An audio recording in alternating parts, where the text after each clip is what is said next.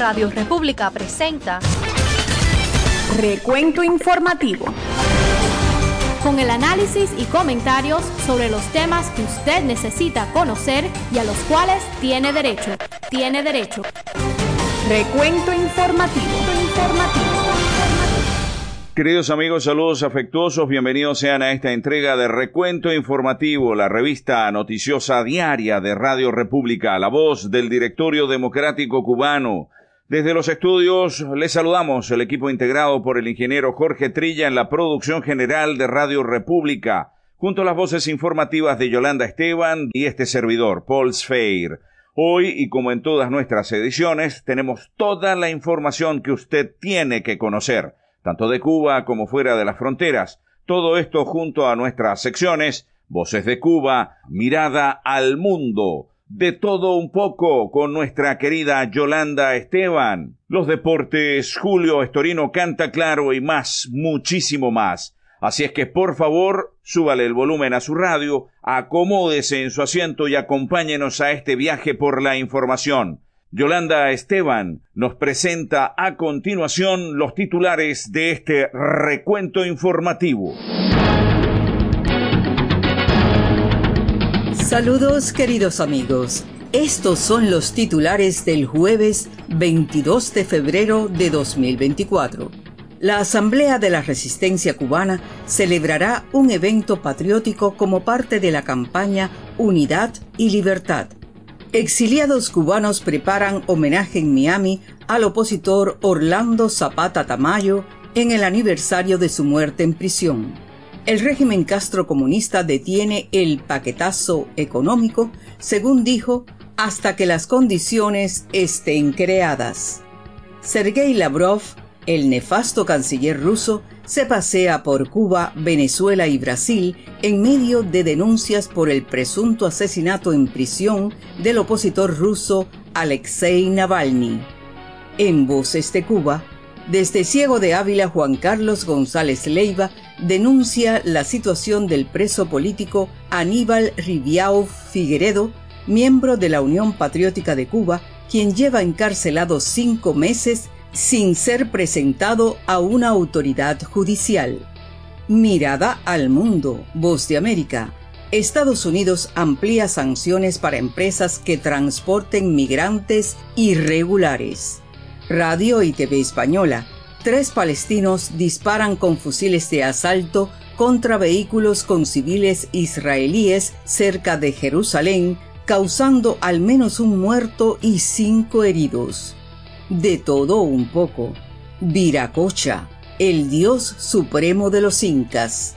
Deportes en el fútbol. Barcelona y Nápoles empataron en la ida de octavos de final de la Champions. En las grandes ligas, el estelar toletero Juan Soto dice estar feliz de jugar con los Yankees, pero por ahora no quiere hablar de un contrato de largo plazo. Amigos, quédense con nosotros, que ya regresa nuestro querido amigo Paul Sfeir para ampliar estos titulares.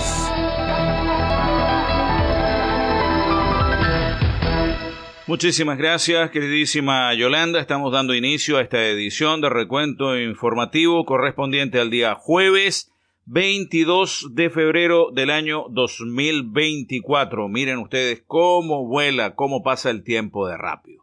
Vamos a dar inicio a las noticias y estas comienzan hoy con un par de avisos interesantes que tengo que darles. El primero de ellos, la Asamblea de la Resistencia Cubana está invitando a todos a ser parte del desayuno patriótico Ni un minuto más de rodillas de la campaña Unidad y Libertad por la liberación de Cuba. Este desayuno se llevará a cabo el día sábado 2 de marzo del presente año, por supuesto, desde las 9 de la mañana hasta las 12 del mediodía en la Carreta Restaurant. Y si usted nos está escuchando en el sur de la Florida, puede comunicarse con los teléfonos de la Asamblea de la Resistencia Cubana o del Directorio Democrático Cubano para recibir más información. Pero ya lo sabe, Desayuno patriótico, ni un minuto más de rodillas en la campaña Unidad y Libertad, todos por la liberación de Cuba, el 2 de marzo a las 9 de la mañana, en el restaurante La Carreta. Comuníquese con la Asamblea de la Resistencia Cubana o con el Directorio Democrático Cubano, que ahí tienen absolutamente toda la información.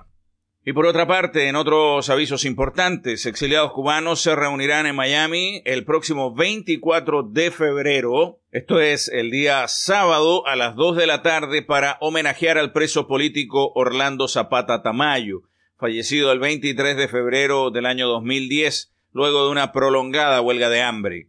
Se prevé que el homenaje comience en la casa del preso en Miami, sede de la Organización del Presidio Político Histórico Cubano, y que se camine hasta el monumento de la Brigada 2506. Según comunicó a los medios el activista Marcel Valdés, la convocatoria es iniciativa del Presidio Político Histórico Cubano y del Exilio Unido.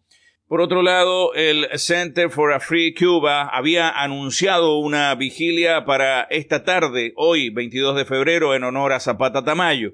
El homenaje dio inicio a las 5:30 de la tarde frente a la Embajada del régimen cubano en Washington, D.C. La vigilia fue organizada por el Center for a Free Cuba, el Instituto Patmos y la organización Cuba Decide. El pastor Mario Félix Leonard, coordinador de Patmos, declaró que creemos que no hay mejor lugar en el área metropolitana de Washington, D.C., ni en los Estados Unidos, para hacerlo que frente al lugar que representa a los asesinos, tanto de Zapata como de los 4 mártires de las avionetas de Hermanos al Rescate. La manifestación se llamó Vigilia Silenciosa por los Mártires del Castrismo. Como les hemos contado en el transcurso de esta historia, Zapata Tamayo se opuso al régimen comunista de Fidel y Raúl Castro. El albañil falleció el 23 de febrero del año 2010 a los 45 años de edad. El 3 de diciembre del año 2009 había iniciado una huelga de hambre en protesta contra los abusos de los guardias en las cárceles provinciales de Holguín y Camagüey, recintos controlados con toda la fuerza y con todo el abuso de poder de parte de un régimen, de este régimen comunista.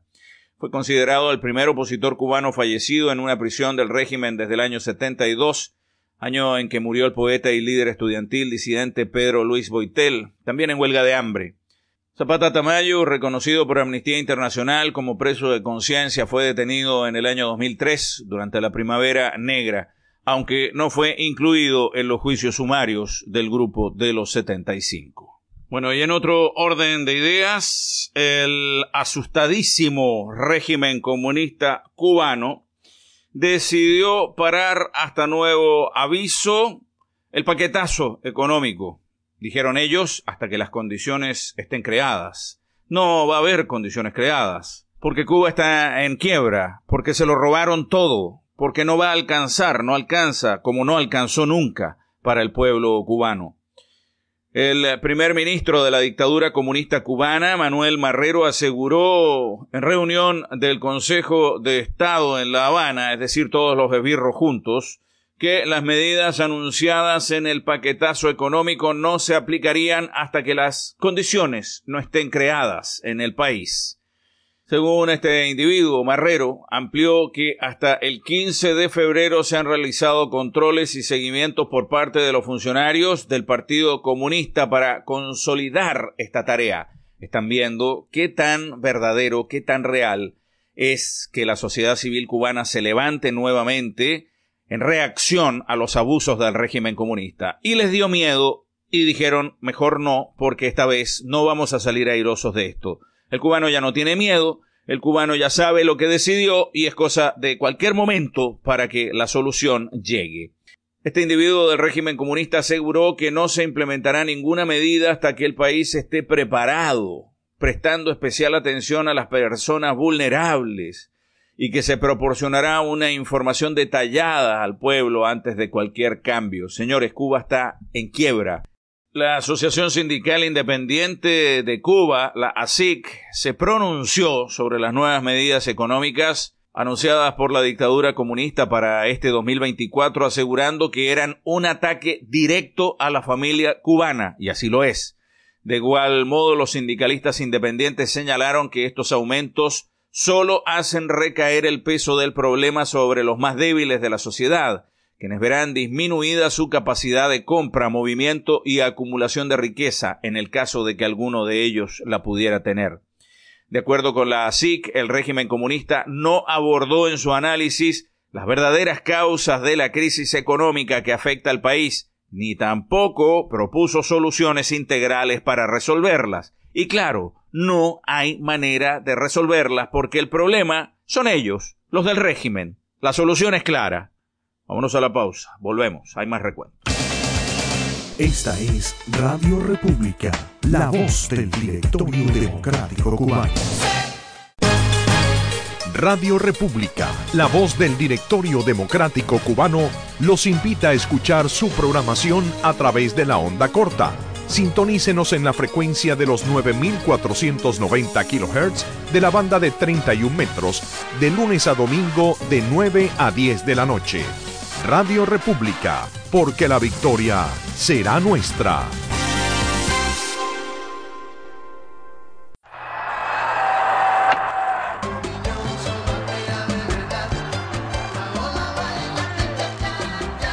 Recuento Deportivo. Saludos amigos, con ustedes el deporte. Vamos al fútbol. Este pasado miércoles, Barcelona y Nápoles empataron a un gol en el estadio Diego Armando Maradona de la bella ciudad italiana, en la ida de octavos de final de la Champions. Los azulgrana dominaron la mayor parte del juego, pero la gran actuación del meta italiano Alex Meret frenó sus intenciones con 3 intervenciones de mérito. A los 60 minutos, Robert Lewandowski marcó para el Barça. El polaco recibió un balón de Pedri, burló a un defensa y remató raso para inclinar el marcador en favor del Barcelona. Pero el Nápoles no había jugado todas sus cartas. El delantero nigeriano Victor Osimhen apareció a los 14 minutos del final para definir cruzado tras recibir un pase interior y marcar el empate que deja la eliminatoria abierta de cara al partido del 12 de marzo. En el otro encuentro del miércoles, el Oporto protagonizó la segunda sorpresa de los octavos de final de la Champions tras la victoria de Lazio sobre el Bayern. Los de Portugal repitieron el resultado con un triunfo 1-0 ante el Arsenal de Reino Unido. El brasileño Wenderson Rodríguez fue el autor del gol de la victoria al minuto 94. Y nos vamos al béisbol. En su primer día oficial en el campamento de primavera, Juan Soto entró al campo George Steinbrenner mostrando una gran sonrisa y dijo para las redes sociales de los Yankees: "Tengo una gran sensación", algo que los fanáticos de los Yankees aplauden y los lleva a pedir convertir a Soto en un Yankee de por vida, dándole una extensión de contrato antes de que llegue a la agencia libre al final de la temporada. Sin embargo, ese sigue siendo un escenario poco probable, pues por ahora Soto no se compromete con su futuro a largo plazo, y ya la semana pasada, el gerente general de los Yankees, Brian Cashman, se encargó de enfriar los ánimos cuando dijo: "Lo más probable es que esta sea una situación de un año. No veo muchas cosas que le impidan llegar a la agencia libre". El toletero dominicano jugará esta temporada con 25 años y entrará en la agencia libre a los 26, todavía lo suficientemente joven como para asegurar uno de los acuerdos más altos en la historia del béisbol de Grandes Ligas. Soto podría superar fácilmente los $700 millones para 10 o 12 años gracias a que su porcentaje de envasamiento es altísimo, de 421, el mayor en las Grandes Ligas desde que debutó cuando era un adolescente en 2018. Fin del deporte, amigos. Hasta la próxima.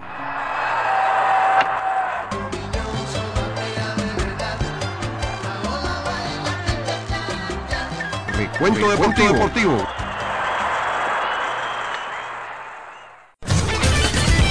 Recuento Informativo. Con el análisis y comentarios sobre los temas que usted necesita conocer y a los cuales tiene derecho. Recuento Informativo. Y luego de la información deportiva regresamos a las noticias que tienen que ver con Cuba. Bueno, el canciller de la dictadura rusa, Sergei Lavrov, se reunió el día lunes con el tiranillo de a peso, el puesto a dedo de Cuba, Miguel Díaz-Canel, y el individuo que hace las veces de ministro de Relaciones Exteriores de la dictadura comunista, Bruno Rodríguez, así se llama este individuo, como parte de su visita oficial, entre comillas, a la isla de Cuba. Según reporte de la agencia informativa internacional EFE, Lavrov hizo llegar a la cúpula del régimen comunista cubano un afectuoso saludo del presidente ruso Vladimir Putin. Esta gira de Lavrov, que comienza por Cuba y continúa por Venezuela hasta terminar en Brasil, se realiza en medios de señalamientos y grandes sospechas sobre el Kremlin por el presunto asesinato del opositor ruso Alexei Navalny. Como ven, Lavrov se pasea por Cuba, por Venezuela y por Brasil en medio de estas denuncias graves, serias, sobre el presunto asesinato del opositor ruso Alexei Navalny. Eso quiere decir que les importa un comino. Durante su única jornada de visita a la dictadura comunista cubana, porque no visita Cuba, no visita al pueblo, no visita a la gente, visita solamente a los esbirros del régimen, la cual marca su 9º viaje a la isla desde que tomó posesión de su cargo en el año 2004, Lavrov tuvo una reunión con su colega cubano, ya les dije, el individuo Bruno Rodríguez. En el encuentro, ambos elementos destacaron las relaciones excepcionales que hay entre sus respectivos gobiernos. Claro, Rusia lleva jóvenes cubanos como mercenarios, allá los matan y sigue Rusia campante, sonriente, este individuo paseando por América Latina y Cuba recibiendo los dolaritos que recibe por los mercenarios, como también lo hace por los médicos. Este individuo de la dictadura rusa precisó que Occidente intenta impedir por todas las formas posibles la formación de un mundo multipolar, mediante amenazas, el uso de la fuerza y medidas punitivas unilaterales. Asimismo dijo que el régimen comunista cubano se ha convertido en su socio y aliado más importante en la región de América Latina y el Caribe, cosa que debería tener muy preocupado a los Estados Unidos, dadas las amenazas que desde Rusia y también desde China, a través de la dictadura comunista cubana, llegan. Y ahí es donde empieza a mencionar agrupaciones de estas fantasmas, agrupaciones para lavado, inclusive, como la Comunidad de Estados Latinoamericanos y Caribeños, la CELAC, y la Alianza Bolivariana para los Pueblos de Nuestra América, que en definitiva no han servido absolutamente de nada. Aquí hay simplemente una alianza estratégica de agresión contra Occidente que el régimen comunista utiliza incluso a costa de la vida de los propios cubanos, y es algo que el mundo debe tener muy claro y que espero, Dios quiera, Estados Unidos haya escuchado con muchísima atención. Vámonos a la siguiente pausa. Volvemos. Hay más. Radio República. Esa es la voz de un pueblo que lucha construyendo libertades. Recuento informativo. De inmediato les presentamos nuestras voces de Cuba. El activista de la Unión Patriótica de Cuba y prisionero político Aníbal Ribiao Figueredo lleva 5 meses encerrado en la prisión de Aguadores de Santiago de Cuba sin ser presentado ante ninguna autoridad judicial, de acuerdo con el reporte entregado por su esposa, Marilyn Talía Álvarez Pérez, quien conversó con el Consejo de Relatores. Álvarez Pérez explicó que su esposo no tiene aún una petición fiscal y que de manera verbal los agentes de la seguridad del Estado lo han acusado de un delito de atentado. Dijo que fue arrestado el 1 de octubre del pasado año, después que un pelotón de agentes de la seguridad del Estado y de la Policía Nacional vandalizaran su casa y le dieran una descomunal paliza. Aníbal Ribiao Figueredo es un activista de la Unión Patriótica de Cuba y por sus actividades en defensa de los derechos humanos y del cambio en favor de la democracia en Cuba fue arrestado y encarcelado. El régimen cubano lo mantiene en una galera en condiciones infrahumanas, sin derecho a nombrar un abogado, a una acusación formal ni a ser presentado ante un juez o alguna u otra autoridad judicial. Tiene 55 años de edad y vive en la calle 356 en el reparto Veguita de Galo de Santiago de Cuba. Desde Ciego de Ávila, Cuba, Juan Carlos González Leiva, abogado invidente, presidente del Consejo de Relatores de Derechos Humanos de Cuba. Están escuchando Recuento Informativo, su revista de noticias y comentarios aquí en Radio República. Noticias internacionales en Mirada al Mundo. Una mirada al mundo. El Departamento de Estado implementa desde este miércoles una nueva política de restricción de visas, dirigida a propietarios, ejecutivos y altos funcionarios de compañías de vuelos charter de transporte terrestre y marítimo que brindan servicios de transporte destinados principalmente a personas que intentan migrar irregularmente a los Estados Unidos. La asesora principal de migración de la administración Biden, Harris, dijo que se trata de una estrategia de 3 partes para enfrentar la migración indocumentada. Incluye un aumento histórico de las vías legales, seguras y ordenadas de la migración, esfuerzos conjuntos con nuestros socios internacionales y un enfoque en el cumplimiento de la ley, alineado con nuestros valores. Esta nueva política amplía y supervisa la política Nicaragua 3C en vuelos charter, emitida en noviembre del 2023. La medida apunta a operaciones en todo tipo de transporte que se aprovechan de migrantes vulnerables y facilitan la migración irregular en todo el mundo y hacia Estados Unidos. Estamos enfrentando a los traficantes de migrantes que se aprovechen de los migrantes vulnerables. Estas empresas de transporte están cobrando precios de extorsión, aprovechándose de los migrantes vulnerables y facilitando la migración irregular a los Estados Unidos. El Departamento de Estado dijo que nadie debería sacar provecho de los migrantes vulnerables, ni los contrabandistas, ni las empresas privadas, ni los funcionarios públicos, ni los gobiernos. Funcionarios de la administración Biden señalaron que quienes llegan a Estados Unidos sin una base legal a menudo sufren extorsiones y pagan precios demasiado altos para poner su vida y la de sus familiares en peligro, solo para terminar en un proceso de deportación de acuerdo con las leyes de inmigración estadounidenses. Paula Díaz, Voz de América, Washington. Y saludos, los hechos han ocurrido esta mañana cerca de donde nos encontramos, a unos 10 kilómetros de aquí de Jerusalén, en una carretera que conecta con el asentamiento de colonos israelíes de Maal Adumim, ya en la Cisjordania ocupada. 3 jóvenes palestinos han comenzado a disparar con sus fusiles M16 a un grupo de vehículos, han matado al menos a un ciudadano israelí y hay varios heridos, algunos de ellos de carácter grave. Los 3 atacantes son 3 palestinos que residen en Belén y que no tenían permiso para entrar en territorio israelí. Hoy también estamos aquí pendientes del transcurso de las negociaciones para conseguir una tregua, un alto al fuego, y hay por primera vez en semanas optimismo cauteloso después de que, según publican algunos medios locales, Hamás habría renunciado de momento a su principal exigencia, que era la retirada total de las tropas israelíes a cambio de conseguir garantías para que sus líderes no sean asesinados. Hoy se espera la visita aquí del enviado especial para Oriente Medio de Biden. Estados Unidos está empujando fuerte para conseguir un acuerdo, una tregua antes del 10 de marzo, que es cuando empieza el Ramadán, el mes sagrado para los musulmanes. Una mirada al mundo. Recibimos a nuestra queridísima Yolanda Esteban y su De Todo Un Poco. De todo un poco. Un espacio con variadas notas de interés general, reflejo del mundo que habitamos.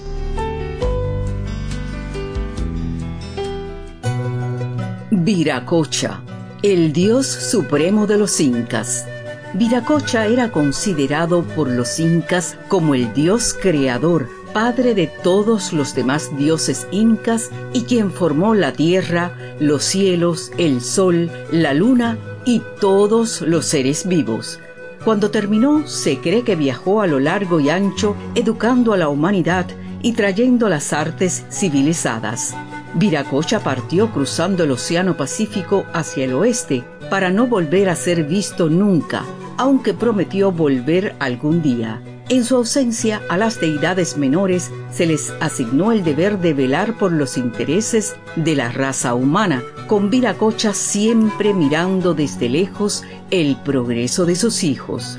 Se creía que los seres humanos eran realmente el segundo intento de Viracocha por crear criaturas vivientes, ya que primero había creado una raza de gigantes de piedra en la llamada Era de la Oscuridad. Sin embargo, estos gigantes demostraron ser ingobernables y Viracocha tuvo que castigarlos con una gran inundación.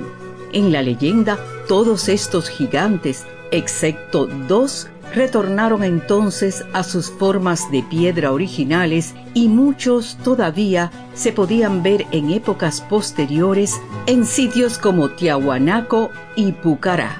Según las leyendas incas, después Viracocha creó a los hombres y mujeres, pero esta vez usó arcilla. También les entregó las ropas, el lenguaje, la agricultura y las artes, y después creó a todos los animales. Una decisión aún más útil de Viracocha fue la de crear el sol, la luna y las estrellas y traer así la luz al mundo. A Viracocha se le adoraba en la capital inca de Cusco y también tenía templos y estatuas dedicadas a él en Caja y Urcos. A menudo se realizaban sacrificios en su honor de seres humanos, incluidos niños, y muy a menudo de llamas. En el arte, a Viracocha a menudo se le ve representado como un hombre viejo, barbudo, con una túnica larga y sosteniendo un báculo.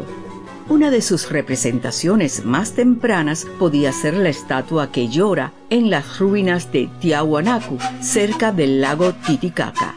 Aquí, esculpido en el dintel de una puerta enorme, el dios sostiene rayos en las manos y viste una corona con los rayos del sol, mientras que sus lágrimas representan la lluvia. Viracocha era adorado como un verdadero héroe. En los tiempos de mayor peligro, cuando la civilización inca se enfrentaba a desafíos, se invocaba a Viracocha para que interviniera en su favor. Su figura era vista, pues, como un guía espiritual y protector que aseguraba la supervivencia y el bienestar de la comunidad.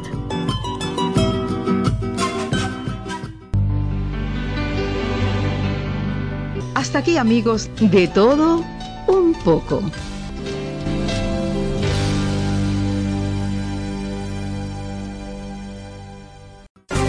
Recuento informativo.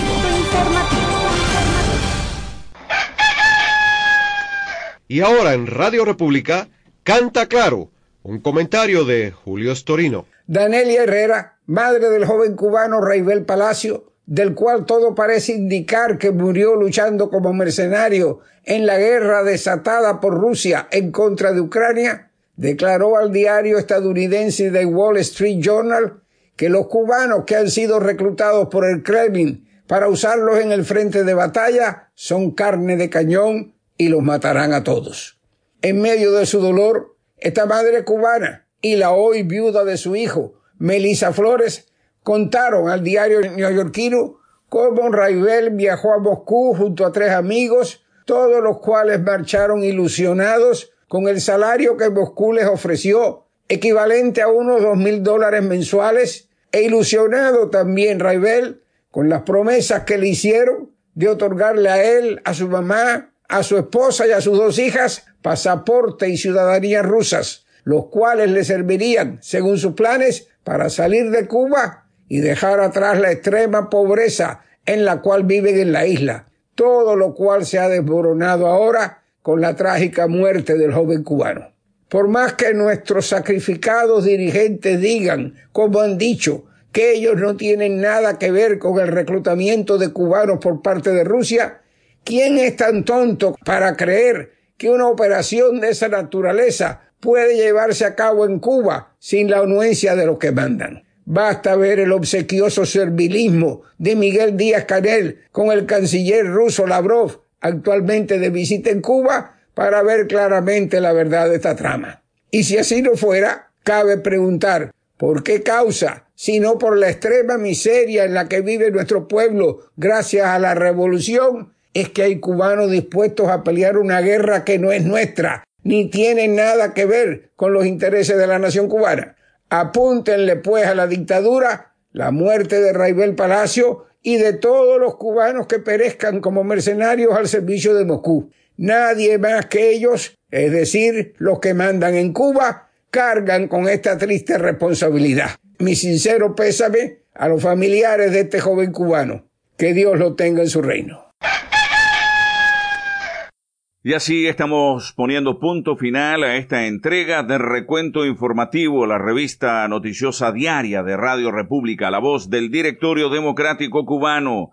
Desde los estudios nos despedimos, el equipo integrado por el ingeniero Jorge Trilla en la producción general de Radio República, junto a las voces informativas de Yolanda Esteban y este servidor, Paul Sfeir. El compromiso queda hecho para encontrarnos mañana muy puntuales en la siguiente edición de este Recuento Informativo, la revista noticiosa diaria de Radio República, la voz del Directorio Democrático Cubano. Por favor, cuídense mucho, Dios los bendiga. Hasta la vista.